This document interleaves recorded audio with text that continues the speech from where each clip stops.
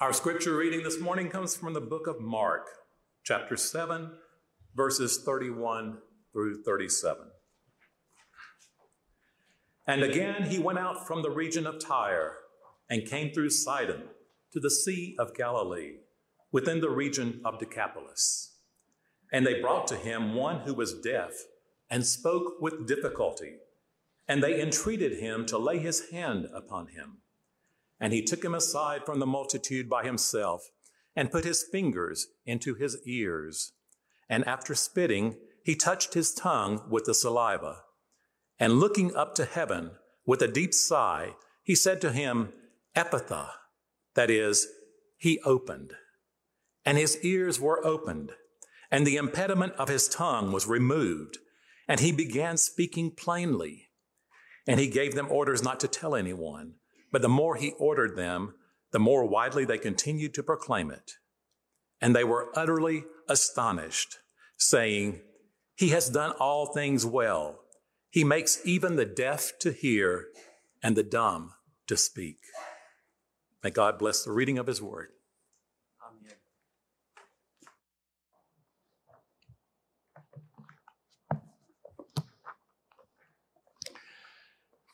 Just the other day, I picked up Madeline from school. And you know that we live life on the edge. We live life in the fast lane. We had the music up because it was one of our songs that we both liked, and we were singing, and the sky was real bright. And I caught myself doing something funny. And then it led me to think about other things that we do. I turned down the radio so that I could see better. And then the other day I was talking to someone and they pulled down their mask so that they could hear better. How many of you have done this when you're riding with someone, maybe your children growing up? Put your arm out right, had to slam on the brakes, put it right there. And you find yourself still doing that even today. If there's a quick, sudden move that needs to be done or made. How many go to the refrigerator, check it, see what's in there? And a few minutes later, go back and check again to see if there's something that has appeared in the last 15 minutes. We do a lot of senseless things, a lot of purposeless things. But today, the scripture that Ron so beautifully read for you had to do with friends bringing this man who could not hear and speak to Jesus. A very purposeful action. They brought him to Jesus. And if you listen carefully, you notice that Jesus pulled him aside. Not to do anything in front of everybody, because Jesus, he at this time was tired. He was performing miracles. He was pretty known in this area, the Decapolis, all these cities that he was going in, crowd after crowd they were building, and Jesus really wanted to rest. But the friends cared enough to bring this man to Jesus who could not hear, who could not speak.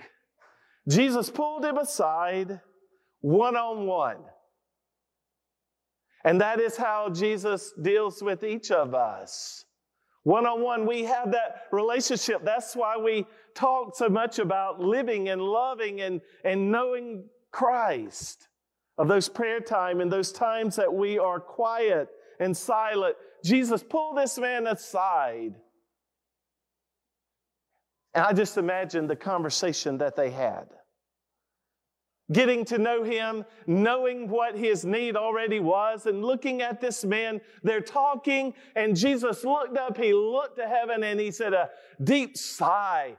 I don't know about you, but I catch myself sighing all the time, running late. Going to a store and it's closed because there are no workers. Going to a fast food place, rattling the door and can't even go in because there are no workers. On after on, we may sigh, oh gosh, What a day I'm having. What a week this has been. Oh, but Jesus, when he sighed, he looked up to heaven and he sighed because he saw this man's condition. Not his physical, but the sin that had just run rampant through his body, the sin that was all over, the sin that Jesus knew. And Jesus sighed, and it is the same word that the Greek that groaned. Utterings too deep for words. Jesus sighed, looking to heaven, looking to his Father. Jesus sighed. Not only got to know the man, connected with him, but he looked to heaven because he knew God had already prepared this. He looked to heaven. He put his hands in the man's ear. And this is something that is not too pleasant, but he opened his hand and he spit and he rubbed the man's tongue. And Jesus said these words, Ephphatha, Ephphatha, be open, be open. One word does the deed. The same word that Jesus said to Lazarus, Lazarus, come forth. Be opened. Be opened.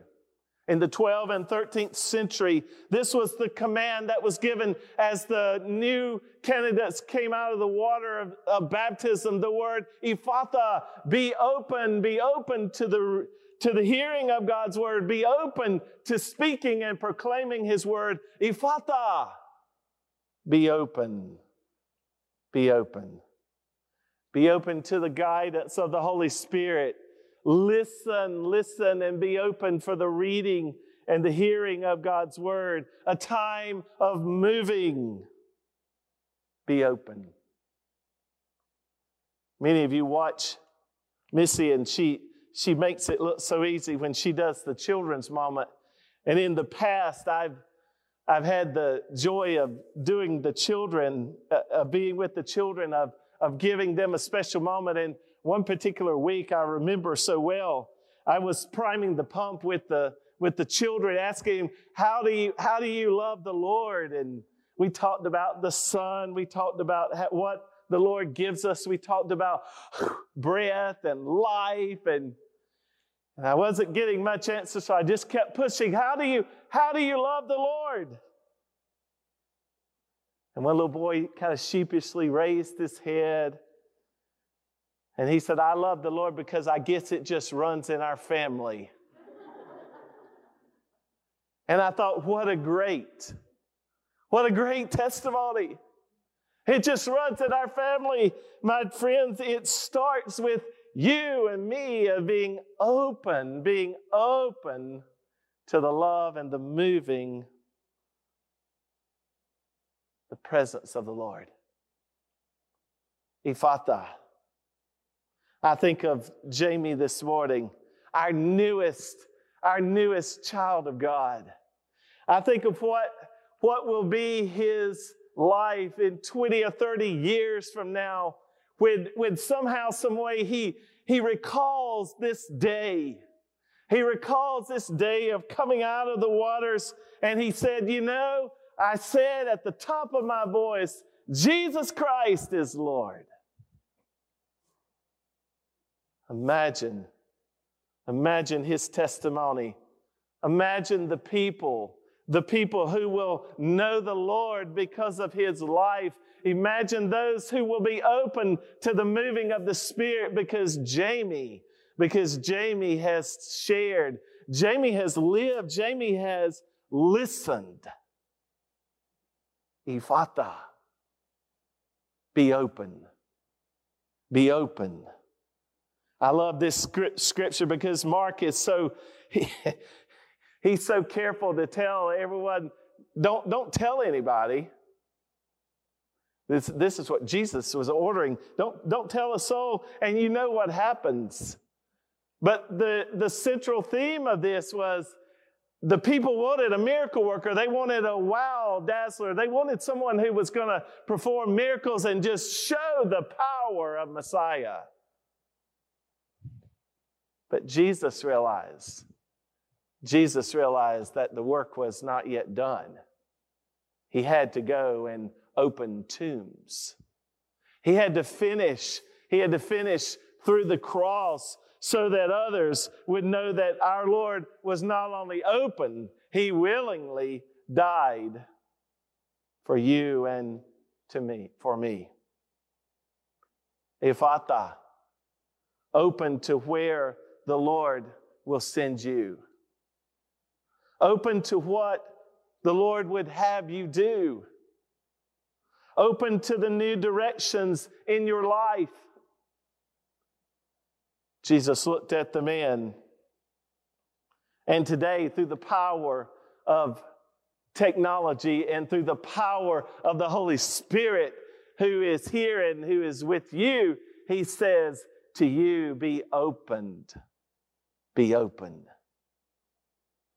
I remember 10 plus years ago, I remember being at a CBF convention and listening to the time of missionaries. The missionaries were sharing, Jack and Kathy and so many that have come through this church. Darren and Shauna right now who are in the hospitality house among us. But I remember one night the missionaries were sharing, it was a family and they had some college students. They were sharing what it was like to go. I think the country was Rwanda. I can't remember the exact details of where they were going, but I remember the story, the testimony was shared. They were getting on the boat, this family, this husband and wife, and they had 3 children. And one was older and 2 were college age.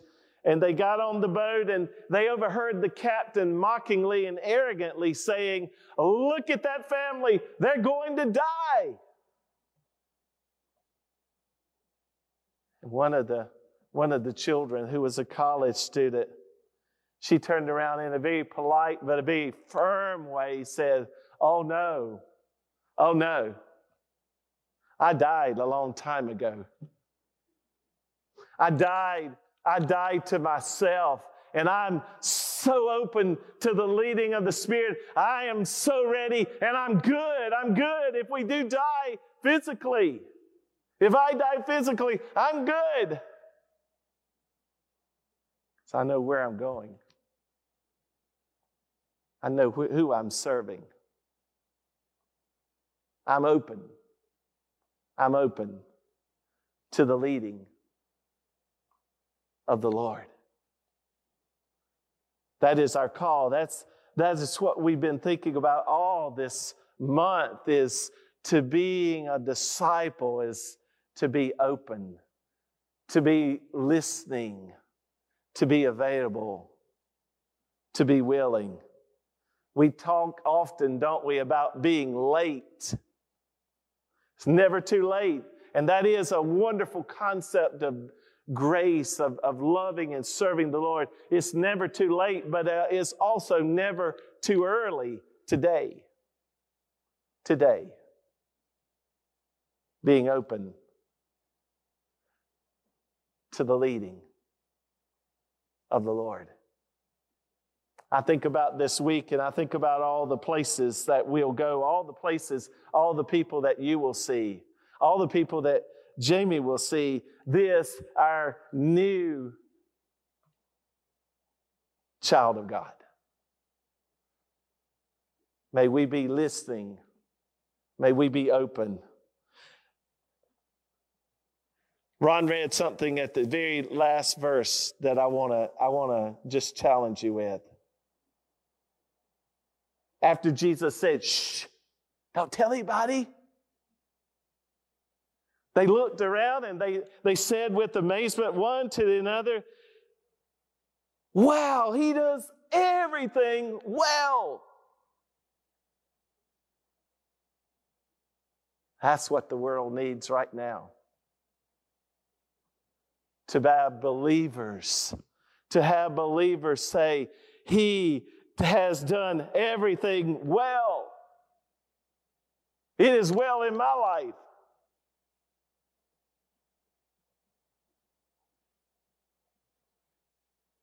He's alive. Ephphatha. May that be our prayer. May that be our action. May that be our witness to the leading of the Lord. Let's pray together. Oh Lord, I thank you. I thank you for the power of this day. For the small ways and the incredible ways that we feel you moving among these, your people. Lord, your word intersects us in a difficult time.